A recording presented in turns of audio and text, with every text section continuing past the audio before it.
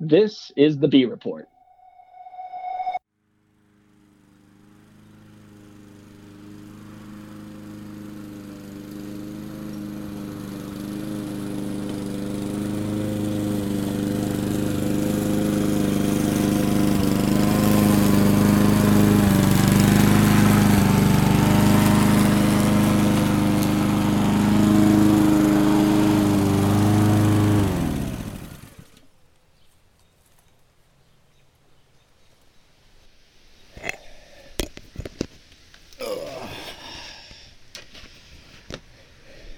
Hey everyone, welcome to the Bee Report for Friday, June 26, 2020.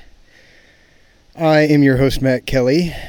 Today on the show, we are going to be talking about mowing lawns, or rather, not mowing lawns, for an entire month and the impact it can have on urban bees.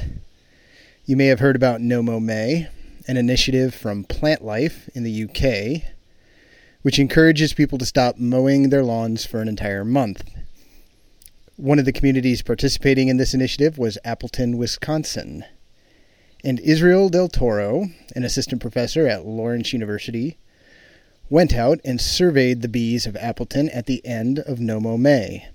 So he and I are going to chat about the fieldwork, the results, and what it was like working with city government to make all of this happen. But first, let's do that thing we always do, the weekly news update, keeping you connected to the world of bees.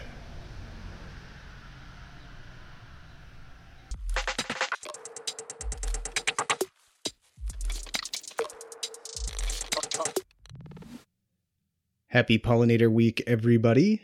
I hope it's being good to you, and I hope you're being good to it. Plenty of bee enthusiasm going around on the socials this week. My favorite item so far is from Hella Bee Nerd on Twitter. It's a slow-mo video of a leafcutter bee making the final cut while dangling mid-air, and then instantly taking flight, a super little fun video to see.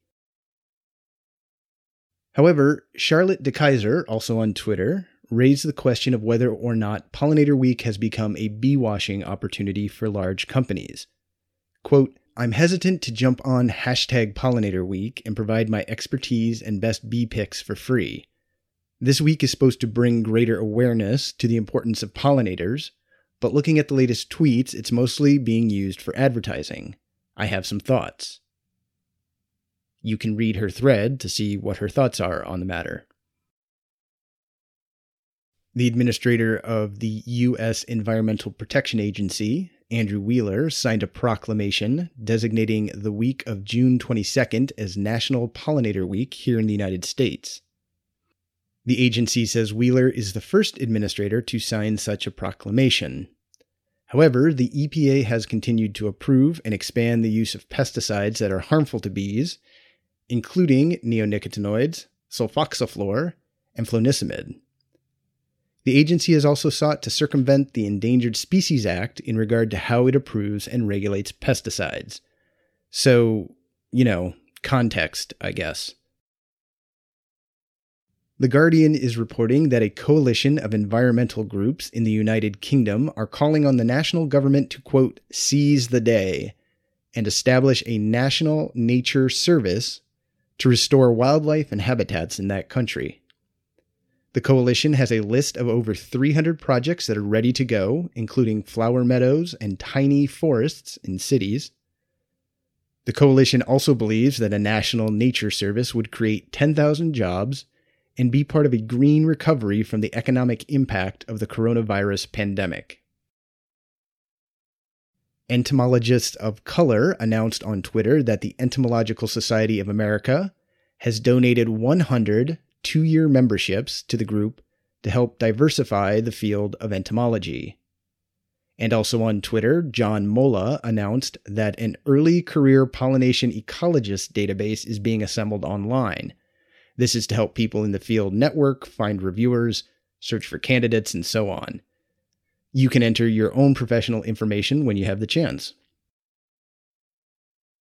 The BBC is reporting that researchers from Nottingham Trent University have decoded honeybee queen toots and quacks in the hive. When new queens are ready to leave their cells, they start quacking. However, when one finally emerges, she will change her communication to tooting. This lets the worker bees know that they should keep the other queens sealed in their cells, which prevents a fight to the death from happening between the newly emerged queens. And finally today, soap bubbles could assist with pollination. A study from the Japan Advanced Institute of Science and Technology found that a bubble solution, made with the right surfactant, an optimized pH, calcium, other minerals, and chemicals, was effective at retaining pollen grains on the thin film of the bubbles, then transporting them to the targeted flowers and facilitating germination. Soap pollination also required fewer pollen grains than other methods did to be effective. And that is the weekly news update. Links to all of these stories are in the show notes.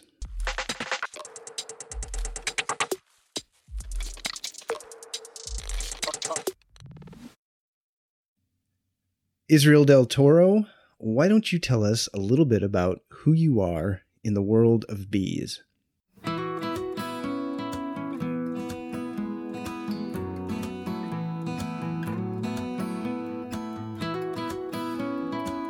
Yeah, I feel like I'm a real nobody in the world of bees, to be honest. And this is sort of my first sort of voyage into understanding bee biodiversity. Previous to working with bees here at Lawrence, I primarily worked with ants, actually. And so I did all my dissertation, my undergrad, my grad school, and postdoc work all on ants and ant biodiversity and ant community ecology. But it wasn't until I got to Lawrence that I really started working with bees. I figured, hey, what are bees if not ants with wings? And you were a little tongue-in-cheek about this, but I mean, was it really just sort of on a whim that you switched to bees? Was it really just like, yeah, that'd be cool? Or yeah. Was there really sort of like was there an actual sort of event where it was like, oh, bees? Yeah, no, okay. So I guess the big event was sort of my first year here at Lawrence when I really wanted to get some ant projects going. And they were sort of like my bread and butter type of projects on ecosystem ecology or community ecology. But every student that came in contact with coming to work in my lab, they're like, oh, I really want to study bees. I really want to study bees. So it was really driven by the students. And at some point, I just gave in and said, "Okay, let's do it. Let's start learning about native bees." And I originally wasn't going to be working on honeybees. I was really aimed at looking more at native, wild, urban bees.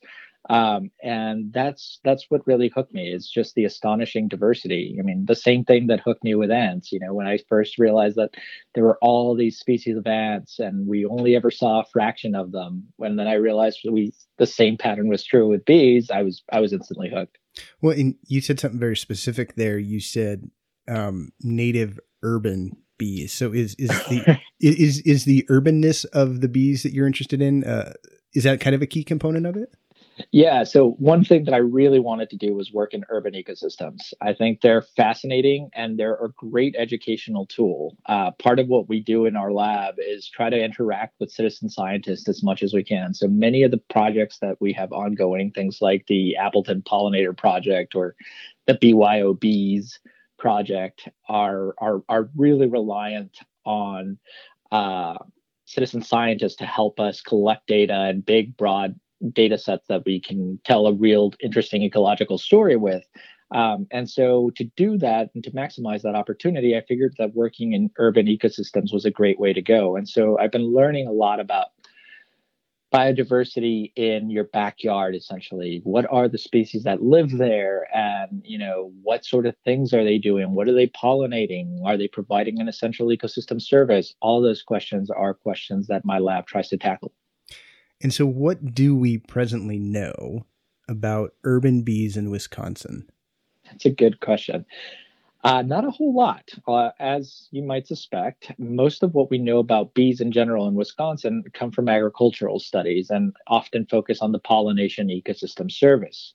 Now, we do know a little bit about the overall biodiversity statewide, we have about 500 bees registered for the state of Wisconsin and recorded in the state of Wisconsin. And over the last 3 years or so, we've done repeated intensive sampling across various green spaces in the Fox Cities area, where Appleton is the largest city. And we've come across an inventory of close to 100 different species of bees in urban green spaces.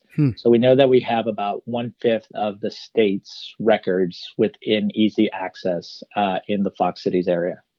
And just to be clear, you've documented a fifth. There could be more. Is that fair to Exactly. say? Yeah, that's totally fair to say. I mean, we do pretty repeated and systematic and standardized sampling at multiple parks and nature reserves within the city and in suburban areas, and we're doing a pretty good job of what we're documenting there. So you're doing regular sampling in Yep. these urban areas. That's right. Yeah. And we want to try and do that pretty frequently. We want to do that on a sort of schedule. So every month we try to go out there starting roughly around late April and then going all the way to about October. And we just go out, set up a series of yellow pan traps and blue vein traps, do some sweep netting, and then just collect and document the biodiversity that's out in these urban areas. And how long have you been doing that? Our first sampling year was 2017. So this is going to be year 3 of sampling. What is the sort of topography of Appleton like? I don't even have a sense of that. Is it a fairly green city? Is it a fairly gray city? What's it like?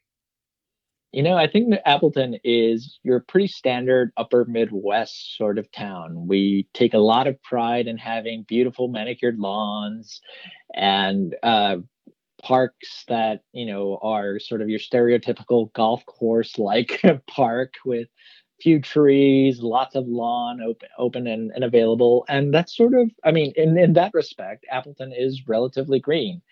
But Appleton also has a really strong community of people that care about biodiversity conservation and issues like climate change and protecting endangered and threatened species. We're really big on our birds and our trees. So Appleton's a bird city, a tree city, a bee city. So, that tells me that the community cares about these environmental initiatives that protect and enhance biodiversity in our urban ecosystem.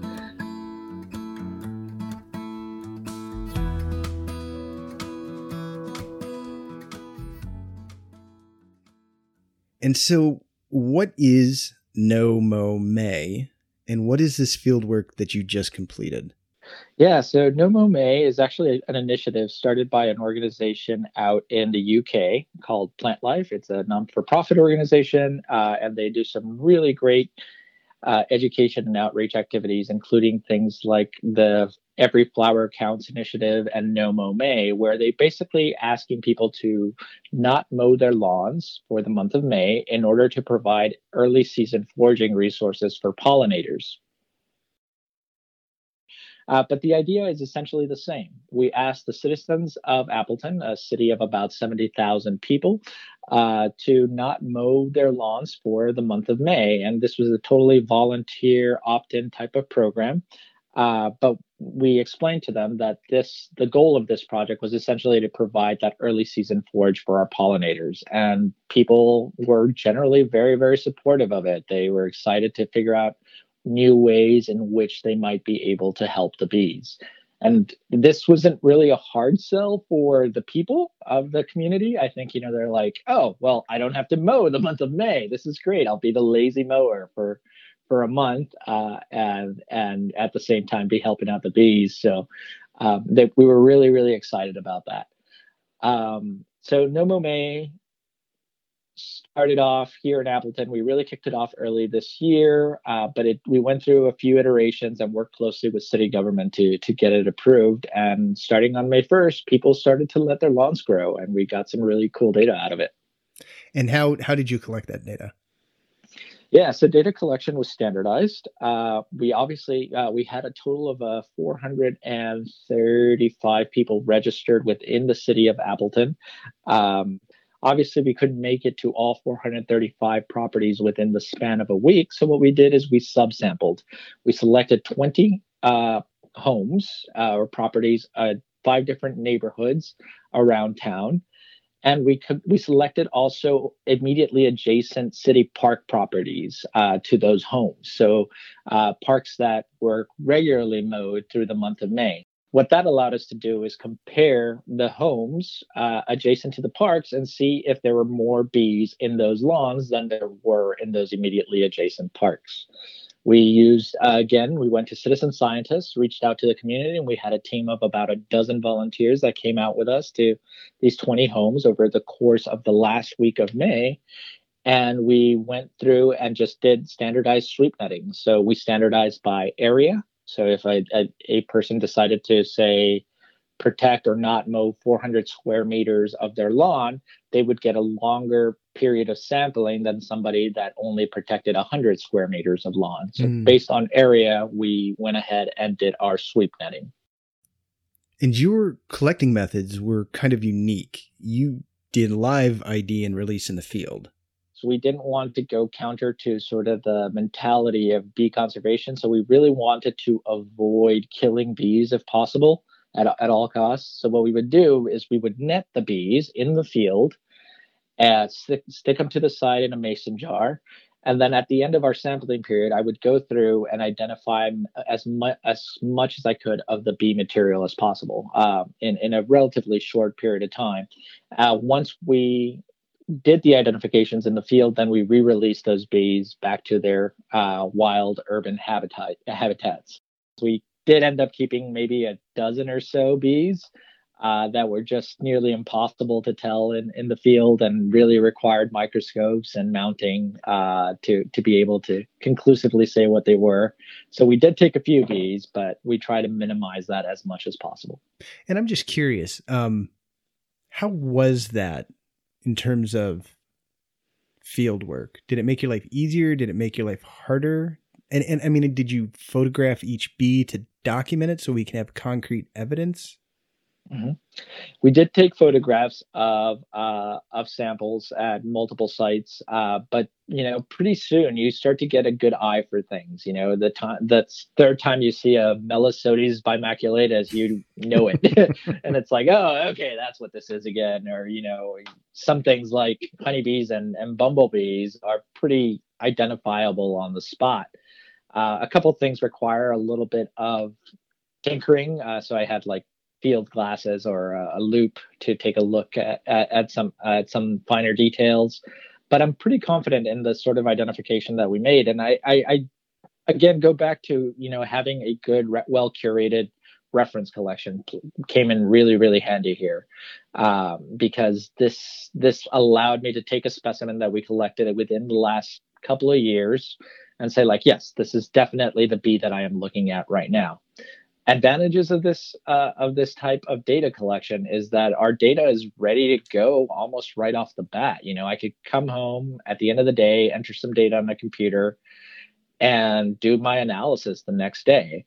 And it's a relatively straightforward analysis for a study design like Mow May. And so it made the analyses relatively easy and straightforward to work with. So that I really liked about this type of sampling. My experience with collecting and sampling has always been, you get your samples, you bottle them, you euthanize them, you pin them, and then you ID them. Yeah. And that's, that's the workflow. And I guess, even from a workflow perspective, did this slow things down? Did it not, is it just a matter of adjusting your workflow to the right way? A little bit. I think you just build it into your timetable. You realize that you're not going to move as fast as you might want to from site to site to site.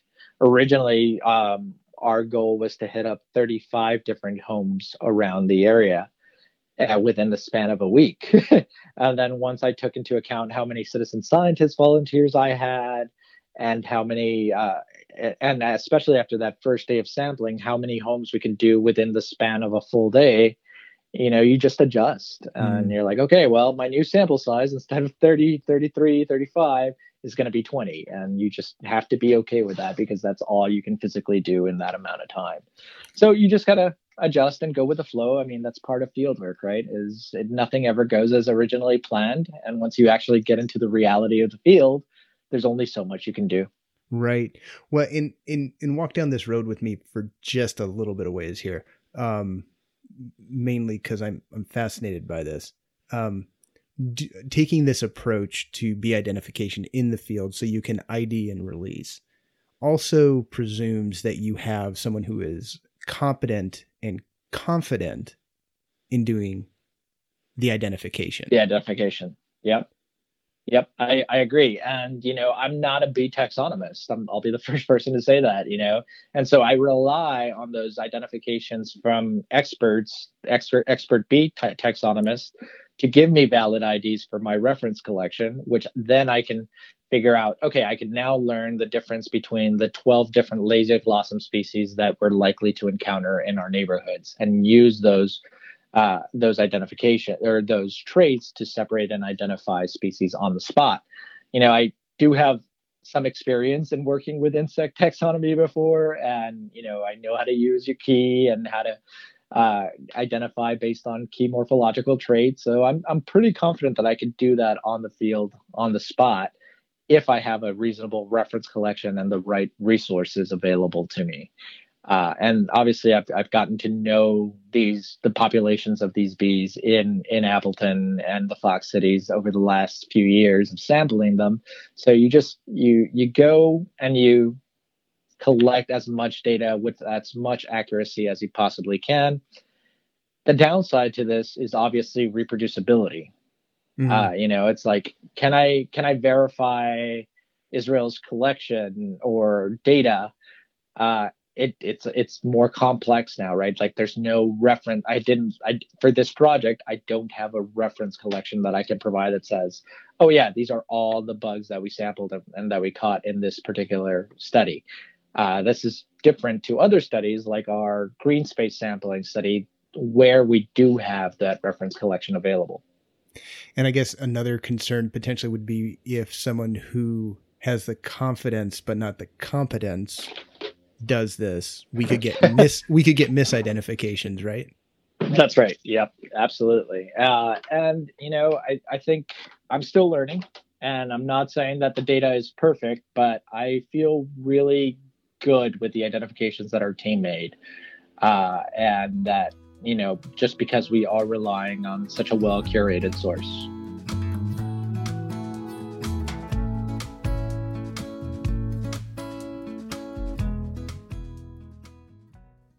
And so what did you end up finding as a result of this? Once we did that and tallied up the number of bees and the different species of bees present in these yards, we found overall that the abundance of bees, or the number of bees, was about 5 times higher in people's yards, than they were in comparable mowed urban spaces. That is, those parks that we measured. And the diversity of bees, or the species richness of bees, was about 3 times higher in people's yards relative to adjacent urban mowed spaces. One of my other hats is data nerd, and so I tend to spend a lot of time thinking about environmental covariates that could be explaining some of the biodiversity patterns that we see in the city. And so one of the things that we did is collected as much environmental data as we could while doing our bee sampling. And one of the things we did was measure the amount of area that folks protected in their individual yards. And then we also did a flower inventory in their yards. And so we went through their yards and made basically a species checklist of every plant that we saw in bloom in their garden during that final week of May. We also did a percent cover of how much area was actually grass relative to floral plant diversity. And we tossed everything into a linear model, GLM, generalized linear model. And we basically looked at the most informative predictors of bee diversity. And as it turns out, it's not very surprising, but the most important predictor for bee abundance and bee diversity was the amount of area that was not mowed. So bigger areas have more bees and more species of bees. The second most informative variable was the diversity of flower species in people's yards. And the more flowering species that you have, the more bee species you're also going to attract. Again, not a surprise. Yep, not a surprise. But now we have some concrete numbers that tell us, okay, we can expect this effect if you protect more area, then more bees should be able to occupy that space. And it also makes the argument for doing this in future years and encouraging neighbors to sort of combine their lawn efforts. So rather than having one isolated little lawn protected, what if a whole block went out and protected all of their lawns and let their whole lawns go for the month of May? Then, instead of having one tiny little lawn, you have a large continuous area that presumably should be able to host more and more bees. Was there anything about what you discovered that was a surprise to you? It's a good question. I was actually really surprised with the different types of flowers that were out and about during the like that. The bee story was pretty straightforward, but the flower story was really interesting because a lot of these things aren't supposed to be blooming yet. But I have a feeling that, us being in an urban habitat surrounded by a lot of black concrete in, pretty well developed area, we're seeing a little bit of a urban heat island effect that is sort of accelerating the phenology of some of these flowering plant species. Of course, we had all the big common plant species that you might expect in a no-mow lawn, but we had other things out in bloom as well. We had something called Creeping Charlie that was really, really, we just kept catching bees on that left and right. We had a lot of clover, shepherd's purse, and even some Canada thistle, which is really a late bloomer, but in some yards it was in full bloom. Not necessarily a good thing, since Canada thistle is an invasive non-native species. Right. I'm curious why you chose to compare no-mow lawns with mowed parks as opposed to comparing no-mow lawns with mowed lawns. Yeah, so that's a really interesting question. And it comes down to participation from the public. So if we're going to someone's yard that's participating in Mow May, chances are they're going to be really excited to have us there to sample bee biodiversity. Whereas individuals that chose not to participate in Mow May were a little more reluctant to allow us onto their property. And so it didn't make for it essentially ended up being a sample size issue, right? We couldn't get enough representation from mowers to let us into their yards to have something meaningful to say. So what we did, the next best thing that we could do, is we picked a city park. We knew the city park mowing regime. Another advantage of collecting in the city parks that we selected is that they're part of our long-term survey in the city of Appleton. So we've been going to those parks since 2017, and we have a really good handle on what bee species are likely to be there. So we knew the diversity there pretty well a priori, and it made it a little bit easier on our sampling regime. And I guess, the question with, I think, any research, but particularly with, it's something I keep coming back to again with bee research and insect research, is this idea of baseline. And it sounds like you have some really good baseline data based on the surveys you've been doing since 2017. Are the communities, and I guess correct me if I'm wrong on that, it's fairly good baseline data, you would say? Yeah, I think, once we look at things like species accumulation curves and our sample coverage of the biodiversity in Appleton, I would be pretty comfortable saying we have a handle on about 90% of the biodiversity that occurs within the city.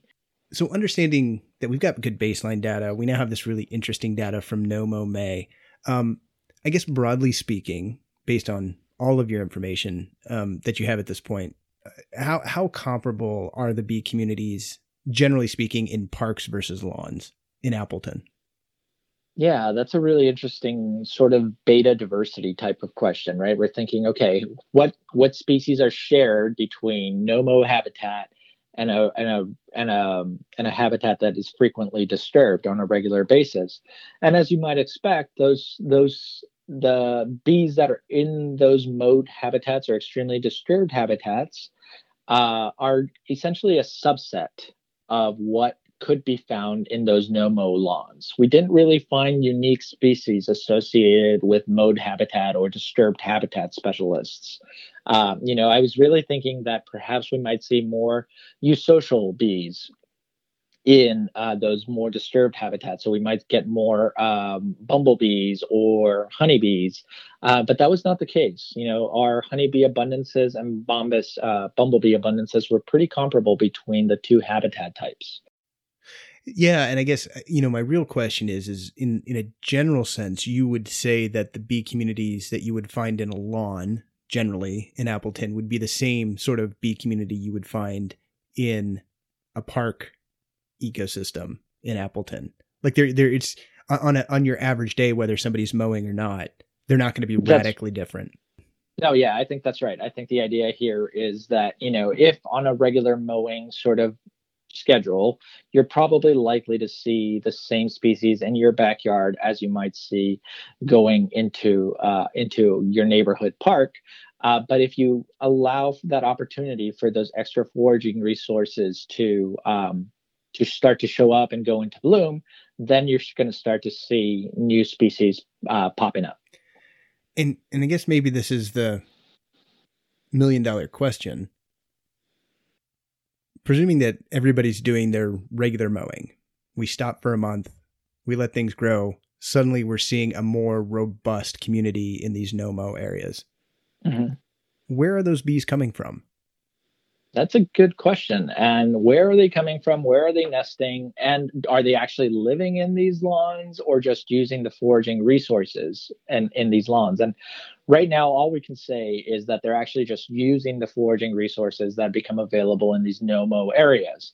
Typically, most of the biodiversity of urban bees that we're seeing are ground nesting species. So you think about your like mason bees, you think about your some of your leaf cutter bees, you think about some of your sweat bees. All of these are some of the weirdest and coolest things that we're finding in these lawns. But I don't think that their nesting habitat is necessarily changing. It's just their foraging habitat that is preferable during those no-mow areas. And they don't have relatively large foraging radiuses. I mean, you think of a little Lasioglossum, and I believe I was reading a couple of papers here where their expected foraging radius is less than 100 meters. So they're here, they're relatively close by, but we often don't see them in those as high numbers as we've seen them as a result of Mow May. And that's what I was going to get at, because they don't go far, so they've got to be somewhere nearby to take advantage of this. And that to me is the sort of, that's just the fascinating thing. They're tucked in the corner somewhere in those areas. And then when we give them the opportunity, pop, there they are. Exactly. Yeah. And, think about where these things are nesting. You think you have your ground dwellers, but you also have dwellers that nest in rotting and decaying wood or in stone cavities. So that's like essentially all of your city sidewalks. They're here somewhere. And they're notoriously difficult to track. They're not as obvious as my good old ants, where I can say like, oh, here's an anthill. This is great. These are much more cryptic, but they are present in the city. We can say fairly confidently that because we have a baseline for this area, because we have because we know that the bee communities are fairly comparable between parks and lawns, that the Mow May really did make a difference in terms of richness and abundance.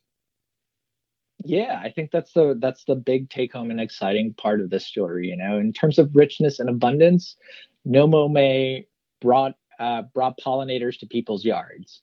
And of course, there's, part of this survey that we also conducted with people was asking them, did you see more bees or more flowers in your yard? And of course, that's totally subjective and filled and rife with observation bias. But people are, spending time outside, looking at the biodiversity in their yards. And I think that's the exciting part. Just introducing people to the little things that they might have not noticed previously in their yards, and boosting those numbers so that we can have a more sustainable and environmentally conscious community.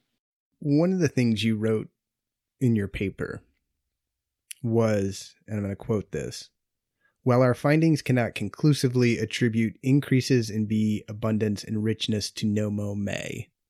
And then you went on to explain some of your results. I guess, why was it important to point out that you cannot conclusively say that the changes you observed were a result of Mow May? Was this just our normal scientific, well, it depends? Or was there a real reason you wanted to put that in there? I think the big reason I wanted to put that in there was we didn't do an inventory of nestings or nests or bee nests in people's lawns. We just captured what was there at a particular point of view, particular point in time. So essentially what we had was a little snapshot of the biodiversity at that yard. It'd be really, really interesting if in future years we can actually quantify how many species are living in these yards. And that's a much more meticulous, a much more methodical type of sampling event.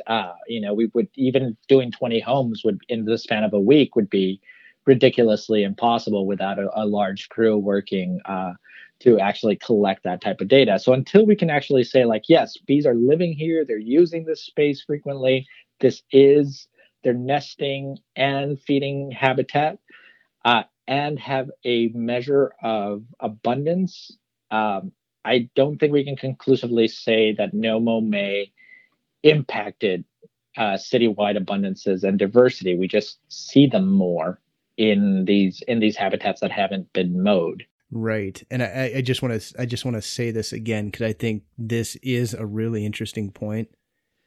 The result of Mow May could have been that we just saw the bees more frequently. It's not that there actually was an increase in richness or abundance as a result of this.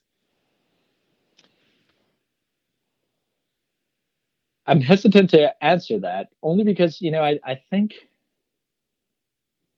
there is increased bee activity in no-mow lawns relative to unmowed areas. That we can say confidently.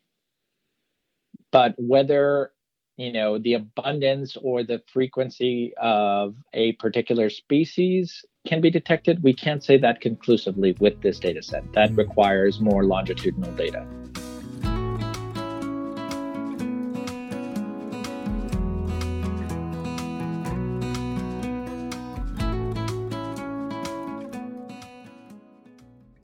So what is the long-term plan for doing work like this? Is it just to have a bigger bee collection, or is there a bigger sort of plan for this?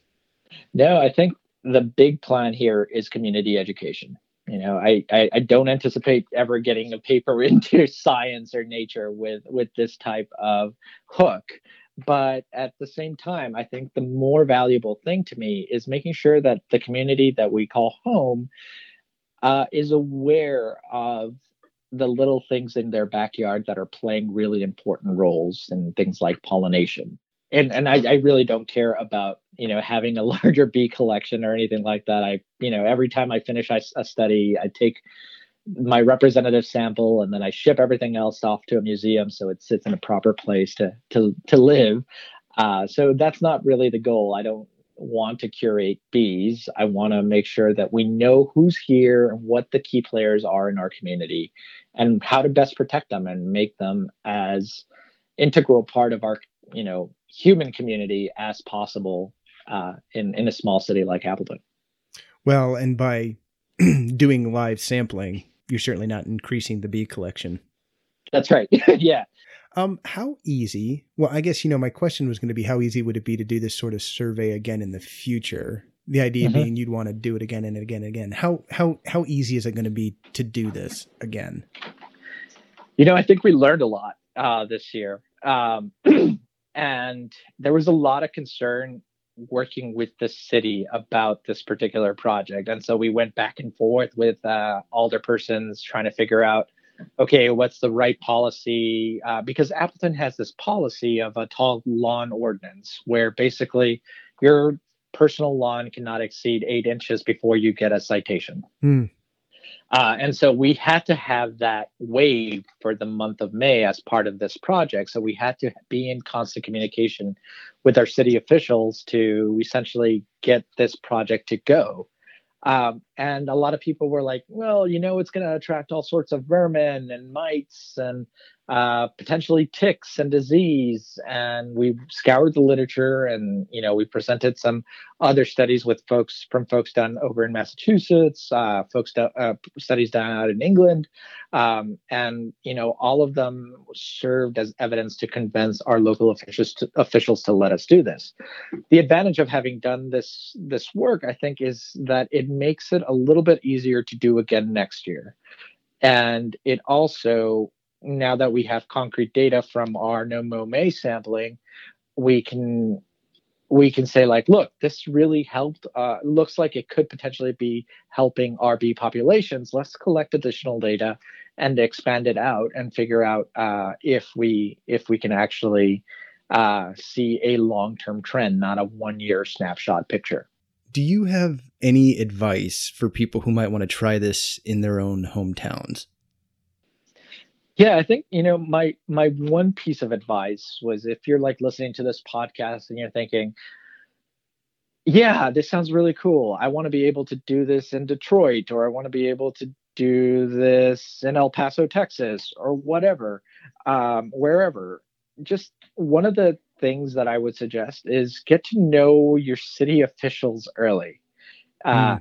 Get familiarized with what your city regulations are and have often and frequent discussions with them, because ultimately a project like this, and more with urban ecology, projects require a lot of integration and talking to and establishing a good rapport with your city officials in order to make good science happen.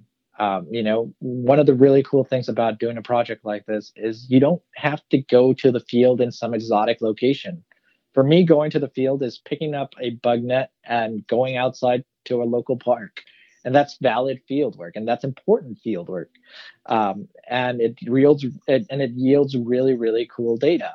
So, I encourage people to try it, but do it with the precaution that it is going to take a lot of work with city officials and citizen scientists to do something like this effectively. Do you think you helped change city officials' perceptions of Mow May? I sure hope so. I've been working with, and I've been pulling my hair out a little bit with a few of our older persons that were like, no, I like my perfectly manicured lawn, and that's never going to change. And there's other ways that I can help the bees, and that's all true, and that's all important. But I think, this is a very easy way that helps people wrap their minds around an important ecological question and an important conservation question. And then people get excited about it, because this is something very practical that you can do in your own backyard just by being lazy. And so that's the fun part about this. I think there's a downside to it too, in that like at the end of the month, you're going to have to mow that lawn. And we had some exciting lawns here in Appleton. Some people had 3 foot tall grass, and it's just impressive how productive some of these yards can be.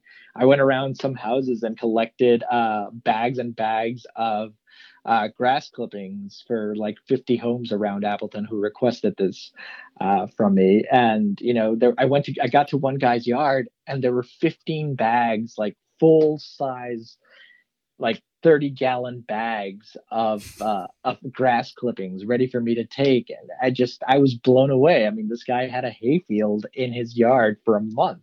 Why did you collect their grass clippings? Would they have had to pay for the city to pick it up otherwise? Like what?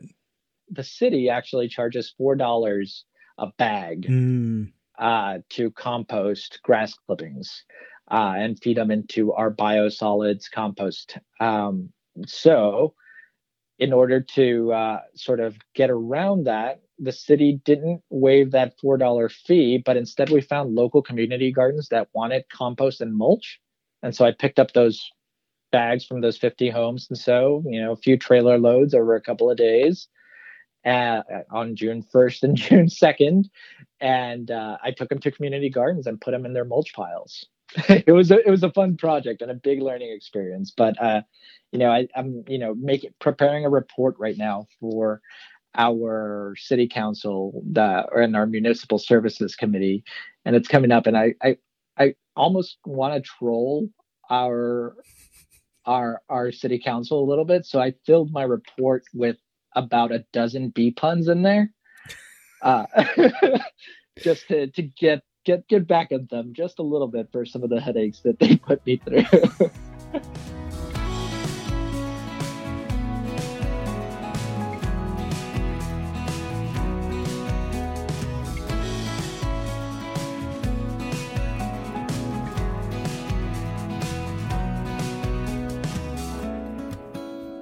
I want to thank Israel Del Toro for taking the time to talk with us.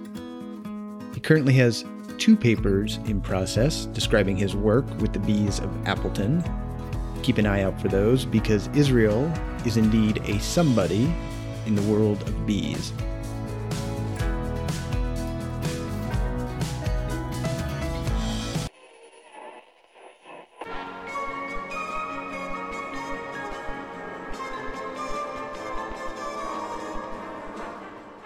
Do you want to create space for bees and have a nicely trimmed yard? There's a simple solution for you. Mow every 2 weeks instead of every week. Research from the U.S. Forest Service has shown that mowing your lawn every 2 weeks will increase the number of bees and the number of lawn flowers available to them as forage. Mowing less often is a practical, economical, and time-saving way to help bees in your own yard. So mow every 2 weeks. The bees will thank you. Results may vary by location and additional maintenance practices. Reducing pesticide use, planting native flowers, and providing nesting sites all contribute to a healthy backyard bee community.